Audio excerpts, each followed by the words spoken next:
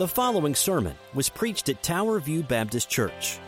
We are a gospel-centered, relationship-driven church that exists to know, grow in, share, and serve Jesus Christ.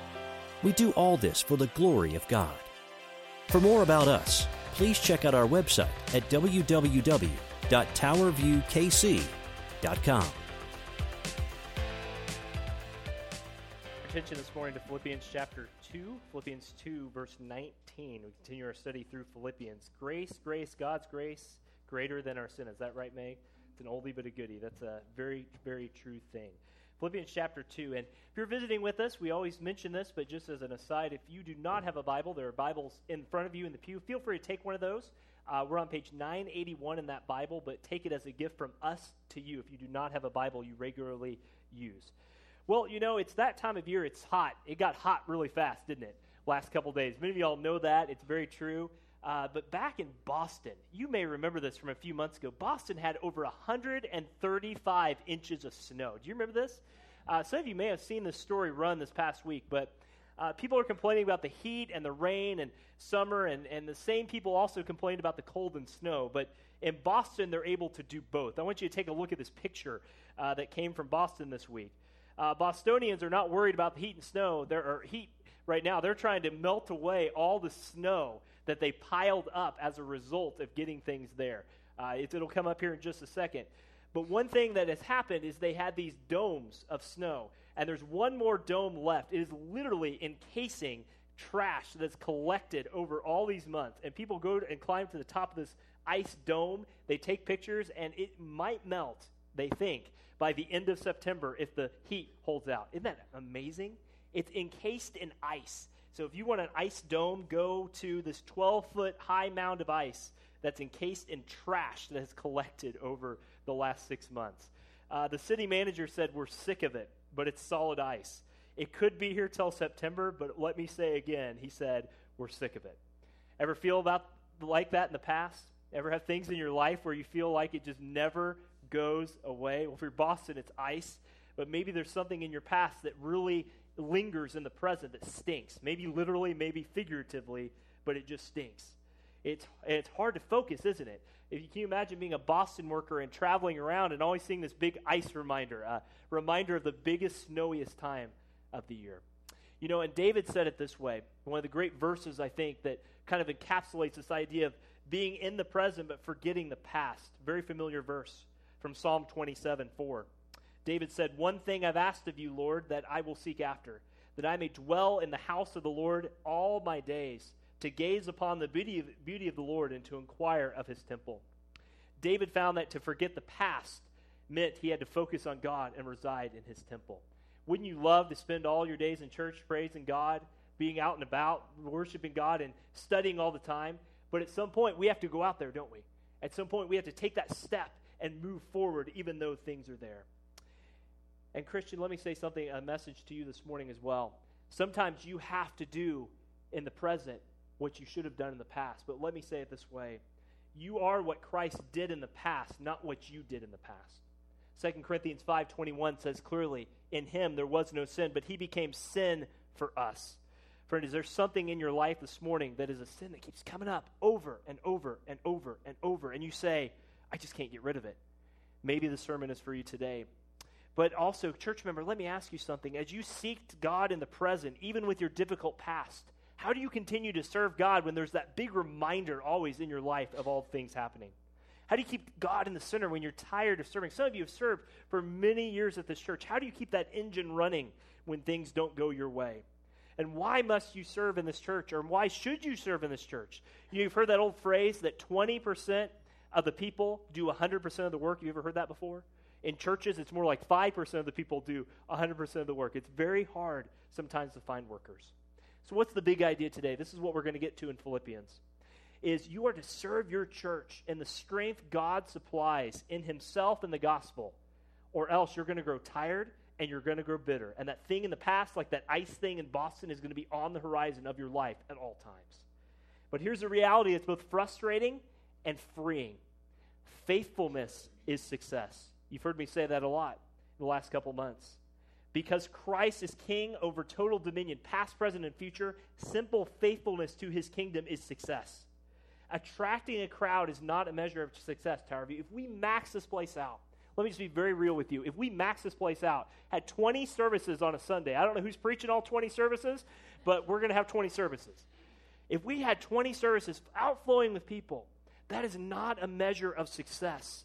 Jesus called us to make disciples, not just attract numbers. Is there anything wrong with numbers? No. We should pray that God would fill every seat in here every Sunday with intentional disciples for Christ.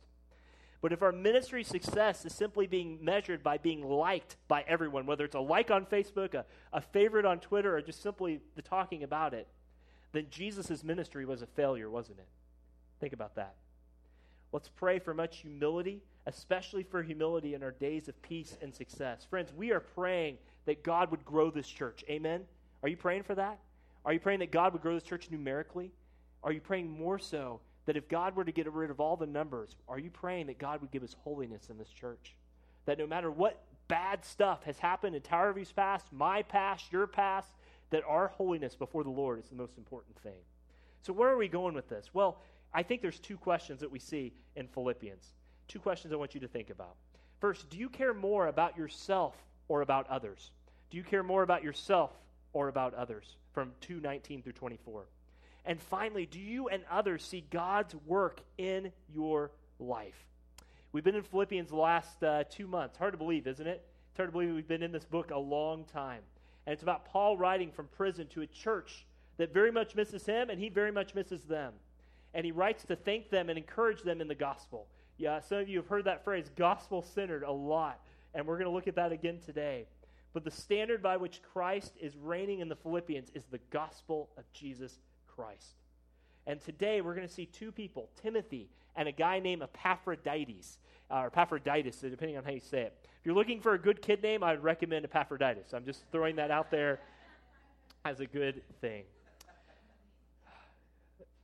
But I have a serious question for you this morning. Is your life in this church something that someone would hold up as an example of being worthy and honored? No matter what's happened in your past, is God the one you're seeking to honor? Do people see that in your life? Do people see that in our whole church life? Are you serving in the strength of God in the past?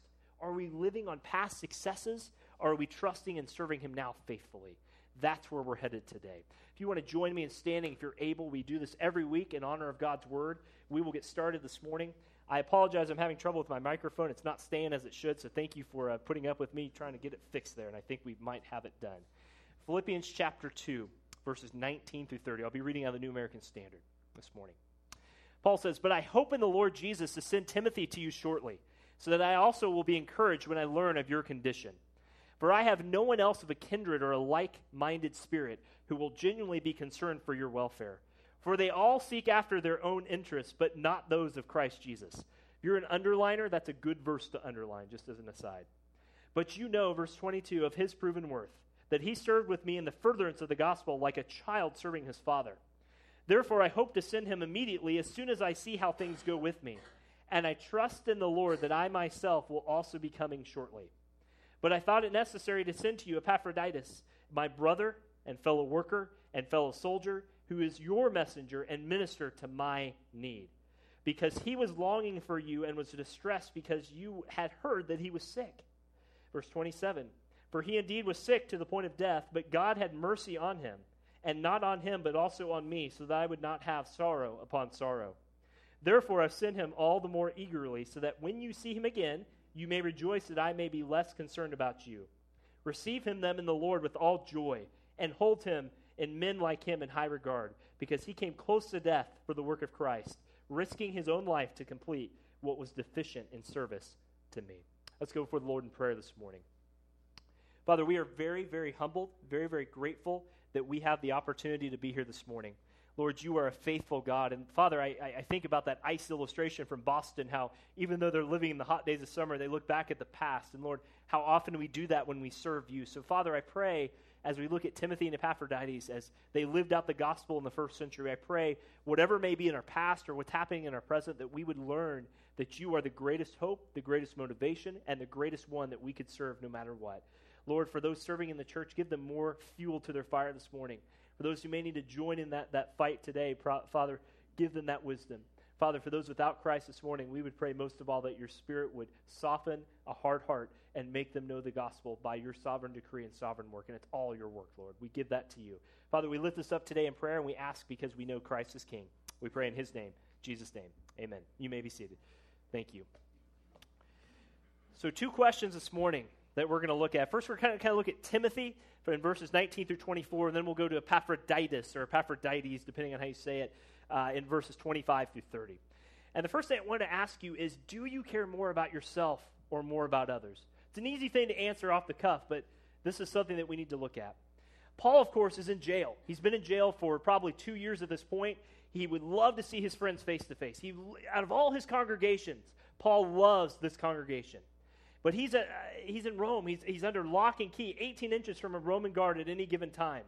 And he wants to go there, but he has to send his helpers along the way. He has to send Timothy and Epaphroditus. And so the first thing we learn from these 2 men, especially Timothy, is we need to seek the Savior you can trust. That's the first point I want you to look at, first subpoint. You see, because Timothy was a man who Paul considered a son in the faith.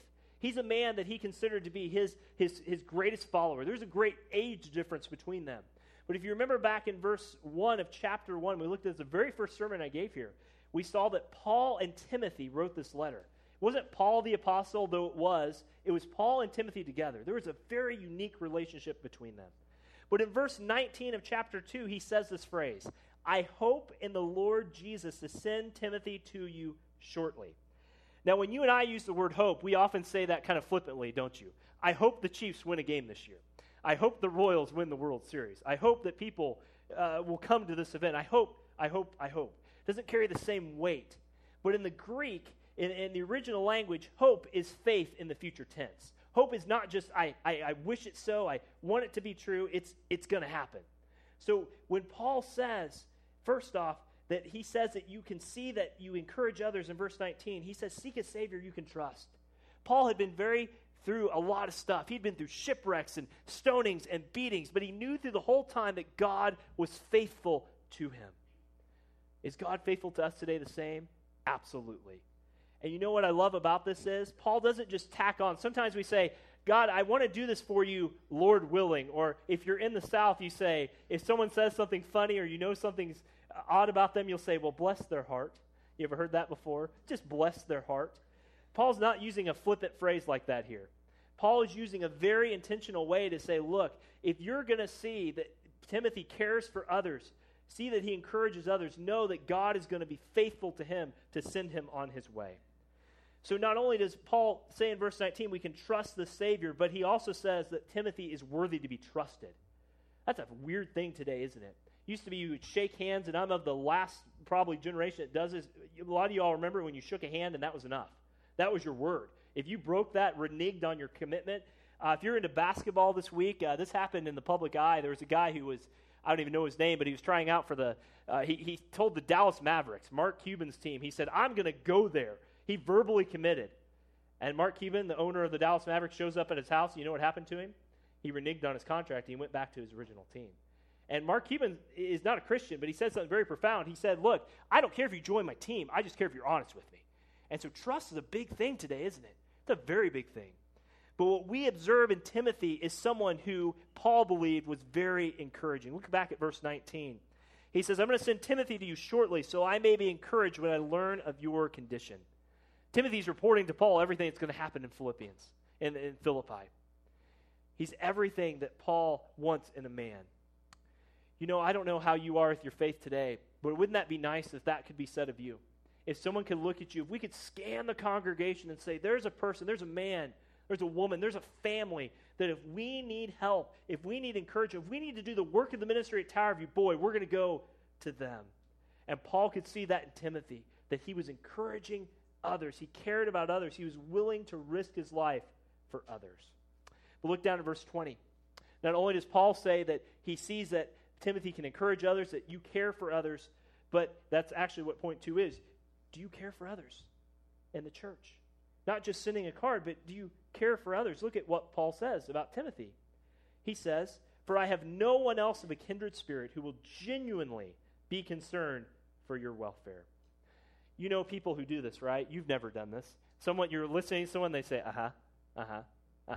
sure, and their mind's a million miles away. They're looking at you in the eyes. They're doing all the verbal, but where's their heart? It's somewhere way off there. Timothy genuinely was concerned about these people at Philippi. You know, Paul uses a unique word here. He uses a compound word. In the New American Standard, it's translated kindred spirit. It's literally the soul being united together, linking together. Husbands and wives, you remember your vows before the Lord. You were united in one flesh. It's that same kind of thought. Paul is saying that he's going to send Timothy to the Philippians because there's no one else who's like-minded. No one else who his heart beats the same with. No one else whose pattern of living is the same. No one else who has the same concerns. And that word concern there is quite fascinating. You might see that word again in verse 20, to be concerned for your welfare. It means to have a strong feeling for someone, even to the point of being burdened sick for them. That preaches in churches. Church, are we burdened sick for the love of the saints in this church? Are you praying that we would have that kind of love and unity that we studied through the last few weeks? Do you know anything of that kind of relationship? You know, one of the hardest things as a pastor to see is we pray that we'll say, hey, do you know this person? And they'll say, no, I don't know that person. And you think, man, if we could just get this person linked up with this person, there would be a greater fellowship in the church. Do you have a relationship like that at Tower View? Maybe many of you have prayed, Lord, I don't know many people here, but I really want to know more Christians. Come to our events. Come serve with us on August 1st at the Back to School. Come share your life with us. Come talk to us. We'd love to put you in contact with someone. Some of y'all say, man, I want to grow in the faith. I want to get deeper with Jesus Christ like Paul was to Timothy. Come talk to us. We can find people to help you do that. But he says also, he goes on here, he says, he shows the sincerity of Timothy in caring for one another, but he also shows the selflessness of Timothy. That verse I told you to underline, look back at verse 21. He says, for they all seek after their own interests, not those of Jesus Christ. You remember back in chapter 1, we had those false preachers. You remember this, chapter 1, verses 12 through 18? We had preachers who were preaching Christ because Paul was in prison and they were taking their moment of sunshine. What Paul's saying about Timothy is, look, these people are Christians in Philippi or in Rome around me, but there's none I can trust that aren't going to go do it to feed their own ego. They aren't going to serve just to serve. I can trust Timothy because I know he's not self-centered. Wow. You know, one of the greatest hindrances to pastoral ministry, just being honest with you as a pastor, is a lot of pastors feed their ego from the pulpit and the praise that they receive. Pray that I do not do that. It's true, isn't it? It's very true. Some of the biggest pastors out there on Facebook and Twitter have millions of followers. Lord, please don't give me millions of followers. I wouldn't know what to do with that. It would just be a pride trip. But Timothy knew that Paul needed to be served, and Paul knew that Timothy's character was proven, and so he says this phrase. He says, for all seek after their own interest, but he seeks after the interests of Jesus Christ. Church member, are you seeking after the interests of Jesus Christ in this church, for your family, for whatever you do? But he moves on. He says, see that you have a care for others. He says, see that you encourage others if you care. And finally, he says, see that you serve others. Look at verses 20 to 24.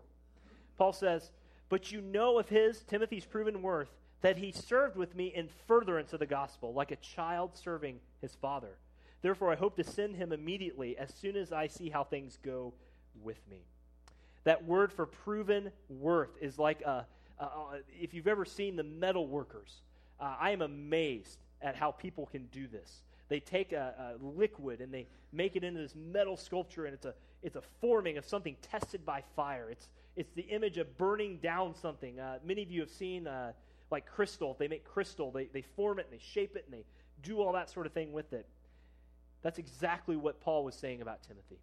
He has proven character. He has metal to him. Not metal inside of him like a metal titanium robo-man, but he has metal in his spirit. He has metal in his spirit because he's served with Paul to the point of furthering the gospel. Wow. Can that be said about us today? I pray that's said about us today. Paul says it this way. He says, Philippians, you know Timothy. You know he's been through the furnace of affliction and he served alongside of me. He's a tested workman, a genuine servant of Christ. And I want you to learn from him and pass through the fires of affliction of suffering, even as you face opposition to this day? Would there be no greater thing said about you and your faith when you die someday that you were tested for the Lord Jesus Christ? Friends, this life goes by quick. We celebrate Scarlett's first birthday on Thursday.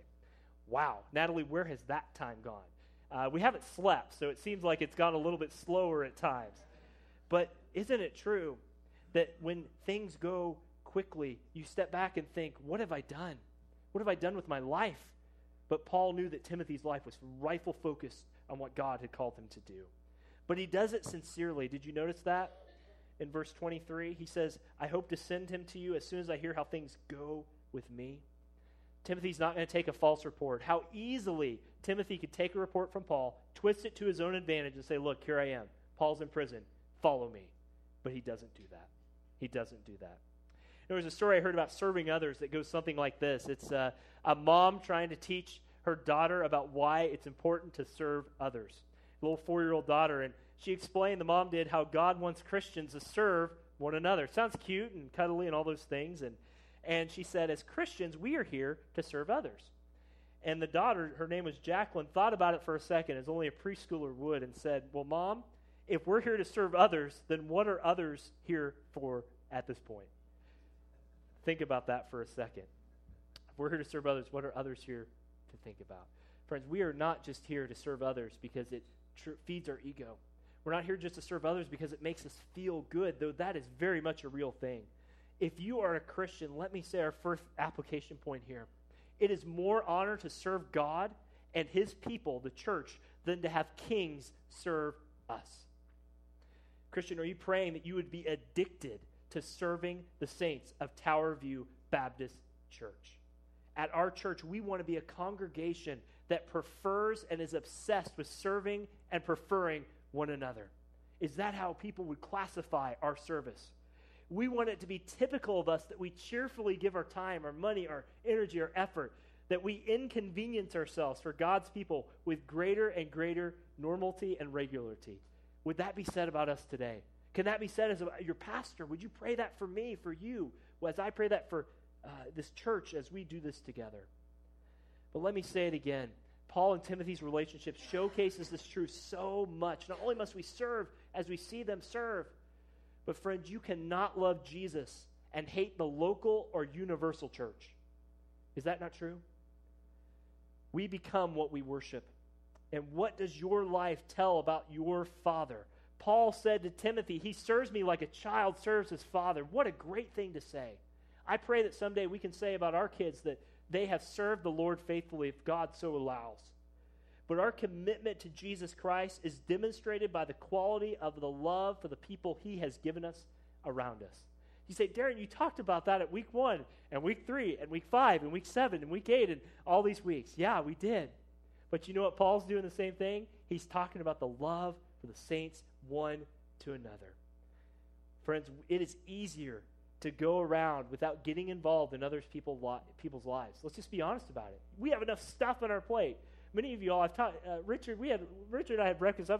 We talked about retirement the other day. Richard said he's busier sometimes in retirement than he was working. I think that's a fair statement. And not always stuff he wants to do. It's just part of being a grandpa, being a husband. Many of y'all feel that way. How is it that we can serve God? We serve him by loving the local church and the people God has put in here. That's where we start. Let me also say this. I think Paul and Timothy, that question, do you care for others or yourself, goes back to this last faith lesson. Leadership involves leadership involves more than service, but nothing less. Paul teaches us here that if we're ever going to be used by God in this world, church, we must love. And most of us sometimes become too proud to let God use us because we don't want to be the person that God humbles or asks to do a task that maybe someone else should be doing. But let someone know that you love them, not just by words, but by deeds. Would you pray this week? Many of you, we have the membership directory. The best way to get to know people in this church is to pray through that membership directory. I don't know if every name's in there. I think we need to, Dave, at some point we'll need to have this conversation about getting an updated directory. I'm not in there. There's several people who are new that are not in there. But are you praying, asking God, Lord, I see this person for 30 minutes on a Sunday morning. Lord, how can I get to know this person better? Father, what does it mean for me to serve like Paul and Timothy served? Lord, check my heart. Do I love as Christ loved, as I'm supposed to love? That's the question we should be praying. Friends, do you care for one another as God told us to care for one another? Timothy was willing to go 700 miles by foot in the midst of robbers, thieves, persecution, to go tell a congregation Paul so loved about his love for them. What are we willing to do for Christ in this day and age? And let's just be honest here. You know, many of you have asked about the Supreme Court, and it's kind of died down a little bit. Look, you are going to stand for truth in this generation, or you are not going to be counted as one who's standing with what God says to stand on. But we are called in this generation to be different than the generation. And one way we do that is by Christ working through you to love on each other so they see the love in us. That's the first point. Second point is this. Do you see God's work in your life? Do others see God's work in your life? Look back at verse 25. Verse 25. Paul says, "But I thought it necessary to send to you Epaphroditus, my brother, fellow worker, fellow soldier, who's your messenger and minister to my need." I did not paint this picture well for you as we've gone through Philippians, but Epaphroditus was actually a member of the congregation at Philippi. They had sent him out from Philippi, 700 miles away, to take a 40-day by-foot journey to walk all that way in bad sandals, bad weather, all the stuff that goes with it, to go see how Paul was. They were so concerned about Paul, they sent one of his own. I know many of you are saving that name, Epaphroditus, to name your kids, so let me tell you what it means. It means lovely or charming, so that's a good name to name your kid after if you're into that. But one thing that we know about him is we really don't know much. We don't know much about Epaphroditus. Many people think he was a pastor at Philippi. Many people think he was a deacon at Philippi. We honestly, we don't know. We just don't know. A lot of speculations, commentators are across the board. But Paul describes him in a very certain way.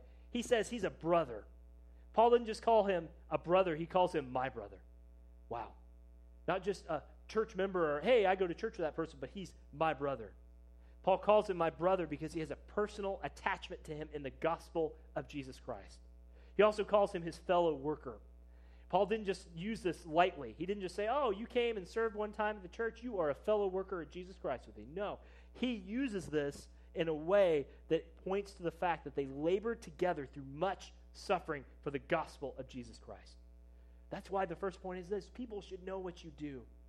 Friends, we don't serve to get a big image or 15 minutes of fame, but do people know why you go to church on a Sunday morning? If they know you go to church on a Sunday morning. Epaphroditus was marked by being a brother. He was saved in the faith. He was a worker with Paul. What a honor that was. Many of you are of the generation of Billy Graham. You know, Billy Graham, he's still living, but he's very much, he's lost a lot of his functions as far as mentally and such. But wouldn't it be a great thing 50 years ago to say, wow, you work with Billy Graham? What would people say? They would look at you like, can you give me his autograph? Can you do that for me? Today it might be, there's several people today with the internet, there's so many popular pastors out there. But can that be said about you? Are you a worker for Christ? And then he goes on, he says, but he's a soldier as well. A soldier. Wow, that's pretty big images that we come to mind. Paul's saying that, look, for the sake of the gospel, he has not only served alongside me, suffered with me, but he has also led the advance with the gospel. And then he says he's a messenger and a minister. Why is Paul doing all this? Why is he labeling him as such? Many commentators think because Epaphroditus left, he was willing to go, but they don't know if he's ever going to come back. Did he find Paul? Did he see Paul? Did he really minister with Paul? And what we know, if you flip over to chapter 4, verse 18, or take your Kindle, some of you all are technologically good in that. Go to chapter 4, verse 18. I want to share what Epaphroditus did. He did a very special thing. Paul says, but I've received everything in full and have abundance, and I'm amply supplied, having received from Epaphroditus what you have sent, a fragrant offering, an acceptable sacrifice, well-pleasing to God. The Philippians heard that Paul was in jail. And in those days, when you're in jail, unless someone came to you to feed you, to minister to you, you had nothing, literally. And Epaphroditus sent a gift that Paul received from the Philippians. They want to know. Philippians want to know, did they receive the gift? Did he find Paul? Did he get beaten, stolen by robbers? But people knew what Epaphroditus was about because Paul had sent him on his journey. Wow. What an amazing work that Paul did through there. It has often been said that Christianity, if you want to be practical about this, is not a spectator sport. It's not a weekend hobby where we just add a little bit of Jesus to our comfortable and convenient lives as we pursue the American dream. Friends, what we learn from the very first verse in verse 25 is it's a life of self-sacrifice, isn't it? That's countercultural in America. To labor on behalf of brothers and sisters. But we sang about this, and Mark, thank you for referring to this. John 15:13. Greater love hath no man than he lay down his life for what? His friends. And yes, that is referring in context to Jesus Christ laying down his life specifically for the disciples, universally for the gospel. But the greater application point is, look, if you want to serve Christ, take up your cross daily and follow him. So not only does Epaphroditus show that others should know what you do, what you're about, that you're affirmed by that working. Can people look at you and say, you know, he doesn't just go to Tower View Baptist Church. He serves. He's there. Not pridefully, but humbly. Can people say that about you? But secondly, I want you to see that others should care how you are. Care how you are. Look at verse 26. Because he, Epaphroditus, was longing for you all and was distressed because you had heard he was sick. For indeed he was sick to the point of death, but God had mercy on him, and not on him only, but also on me, so that I would not have sorrow upon sorrow. The Apostle Paul here says first that the Philippians, that he was longing for you all. Epaphroditus didn't just say, great, I get to get out of this ruddy old town in Philippi and go to Rome, which is the Las Vegas of the time, and serve with Paul. Woo, look at me. That's not what he said. His intense longing and yearning was because not only was Paul distressed over the Philippians, how are they doing? But Epaphroditus was distressed over Paul, how's he doing? And he was distressed over those people I left, how are they doing? The word here refers to a deep anguish and anxiety and emotional turmoil. The word there in verse 26, where he says that he had a longing for you, is the same word that Jesus had in the Garden of Gethsemane, I can't get the words out today, where he was literally grieved and distressed. Remember, the Bible says he dropped blood drops because he was such intense agony. Christ was. It's the same word used here that Epaphroditus had for this congregation and for Paul. But you know what? God may cure when he sees what's going on in your life. Look at verse 27. How did God work through this? He was sick to the point of death, but God had mercy on him. Friends, that is the gospel 101. We were spiritually sick, but God had mercy on our souls. We are spiritually dead, but God raised us up in Christ and brought us new life. We were dead in our sins, but raised to new life with Jesus Christ. Physically, you know, many of us pray, can God heal? Yes, friends, God still heals today. Please do not believe, and I know I pick on these guys a lot, but please do not believe the people that put their hand to them and they fall down and a whole place falls down, they're all healed. Friends, healing is real, but healing comes through prevailing in prayer before God, trusting him, trusting his will, and trusting that he will work. Does God still heal today, church? Amen, he does. And we pray, and we pray, and we pray till God shuts that door. In this instance, God had mercy on Epaphroditus. What was he sick with? Maybe he caught a bug. Maybe he got robbed. We don't know. Quite frankly, we don't know. Paul doesn't tell us. A lot of speculation out there. But one thing we know is that God had mercy on him. God spared him for Paul's sake and for the furtherance of the gospel. Look, if you are suffering physically, friend, pray. Pray, pray, pray, pray, pray. But can I ask the reverse?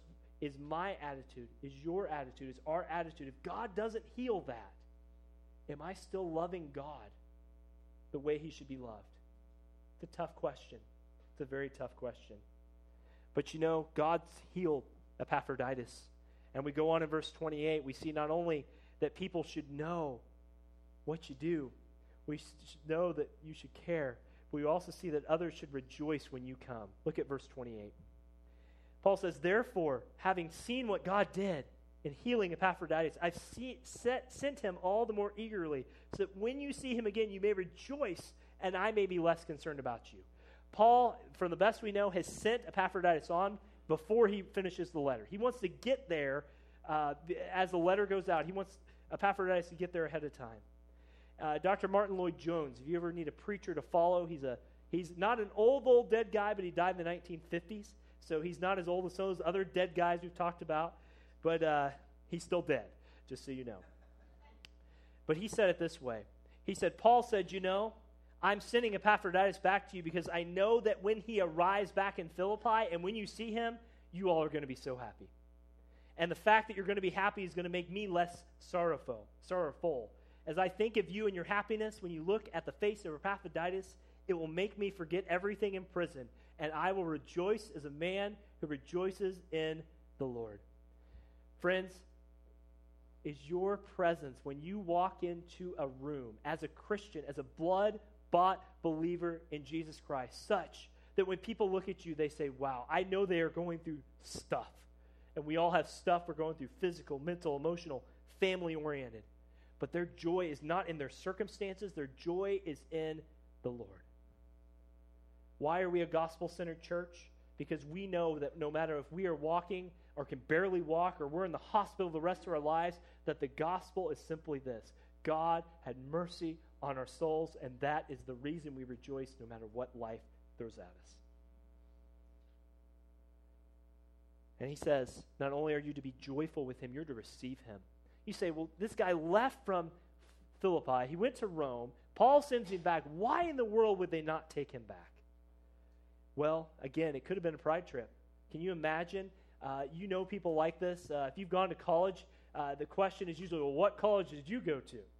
And, well, I went to Harvard. Well, good for you. I'm glad you're smart enough and can afford it, because I could never do that at all. Some of you say, I went to Kansas, and I'd say, oh, I would go to Missouri anytime. Sorry, I had to get my MU joke in there. But, maybe it was something as petty as that. He's been gone. He's with Paul. Is he going to come back and take over the church? Is he going to come back and completely change things the way they were done? But Paul says, look, he's been with me.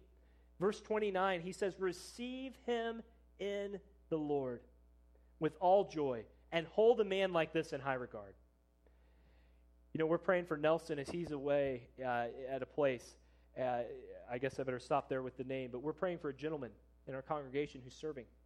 And we're praying for him, and we will hold him in high regard because he's serving the Lord. When we send out missionaries like Luke and he comes to visit it, we hold him in high regard because we know he's faithful to the gospel. Friends, don't hold preachers in high regard because they have many followers. Hold them in high regard if you hold them in high regard because they preach the message. And that's what Paul did to Epaphroditus. And what's the reason Paul gives? Look at verse 30. We'll end here. Because he came close to death for the work of Christ, risking his life to complete what was deficient in service to you. Wow. We may never face death as Christians in America. I think we're in a time and a place where we will see a lot of pushback as Christianity goes forward. There's a lot of pastors, with respect to a lot of pastors who are teaching that homosexuality is not a sin. Friends, it is a sin. It is a sin. Just like any other sin is a sin, but the love of Christ is there. We stand firmly on that here at this church because the Bible stands firmly on that at this church. You know what? We also believe that lying is a sin. We stand firmly that lying is a sin because the Bible stands firmly that lying is a sin. You better believe that Epaphroditus was questioned when he came back. What is Paul saying? We hear all these reports about him. People say he's doing it for his own gain. People are saying that he's a false prophet. But Paul affirms this church and says, receive him with joy. Believe the message. He was with me, and the Lord has sent him back to you. Friends, are you praying that whatever church you may go to, you may not be at Tower View the rest of your life? I pray that you're here. I pray that we can grow old together. And Leon, I picked on you this morning. Leon is a very good old age. But one thing I told Leon is, Leon, we're going to be in a group home together someday because he is as young and spry as I am at my age, and he's much older than I am. But you better believe that he loves the Lord every time. Friends, no matter if you're older, middle-aged, younger, are you set on the fact that no matter where God calls you, you will be faithful to that task? That's the question. Let's end with these points. You say, what's this mean for me and my church? Here it is. You will never find out how much God is until you realize how much you're not without him. Sometimes we need to hit the bottom before we realize what God truly is in our lives. On those days when you don't feel like you have much to give, remember this. Remember Timothy. Timothy didn't have much to give, just his faithfulness. He didn't have money. He didn't have all that time, but he loved the Lord. He gave himself to the Lord. Epaphroditus didn't have much.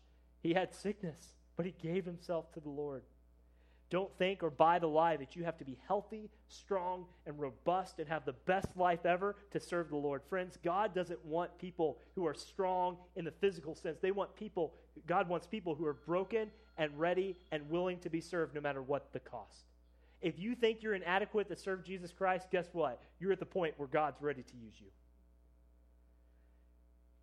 And if you're a Christian here today, what are you doing to serve the local church? Many of you, and I'm not chiding, I just want to ask that question. What is it that God has called you to do? We have a great usher ministry coming up. Dave Edmonds is going to be chairing that up for us. If you want to serve as an usher, serve as an usher. Judy, talk to Judy in the back. We have a great opportunity at Back to School. You want to serve, share the gospel. I need some people on the gospel team to share the gospel. Come talk to me. There's a lot of needs in this church. Awana workers. We need Awana workers on Wednesday nights in the fall. We need youth group helpers. You fill the list. We've got it. Come and serve with our church. But I want you to know this. Church, a Christian of great sacrifice must be one of little sacrifices. I think sometimes we think that if we don't have everything to give, that we can't serve Jesus Christ. You know, some of the best sermon illustrations come from those people who have little to give but have a heart sold out to God. Is your heart sold out to God in this way? We don't honor people for serving themselves, but for doing something truly not self-serving is when we honor them. As Christians, we work against a worldview that says, me first, get my 15 minutes of fame, or do this or do that. I bet if you asked Timothy or Epaphroditus, they didn't want their name in that letter, but Paul made their name in that letter. Friends, your working for Christ is not so that 50 years from now they can look back and say, man, I remember when this person served. Your service is to Jesus Christ alone. When you go to your employer tomorrow, many of you who work, your service is not to that boss, though that's your earthly boss. Your service ultimately is to Jesus Christ. Are you a Christian of great? You say, man, if I can just give $5,000, but I only have $5 in my bank account, God's going to love me more. Remember the widow? Remember this story? Jesus looked at the woman who gave a little small mite, who was like a penny worth of giving. And then he saw the Pharisee who came in with all the pomp, and they literally would bring out the trumpets like a big band would come up. And who did Jesus say had better offering at that point?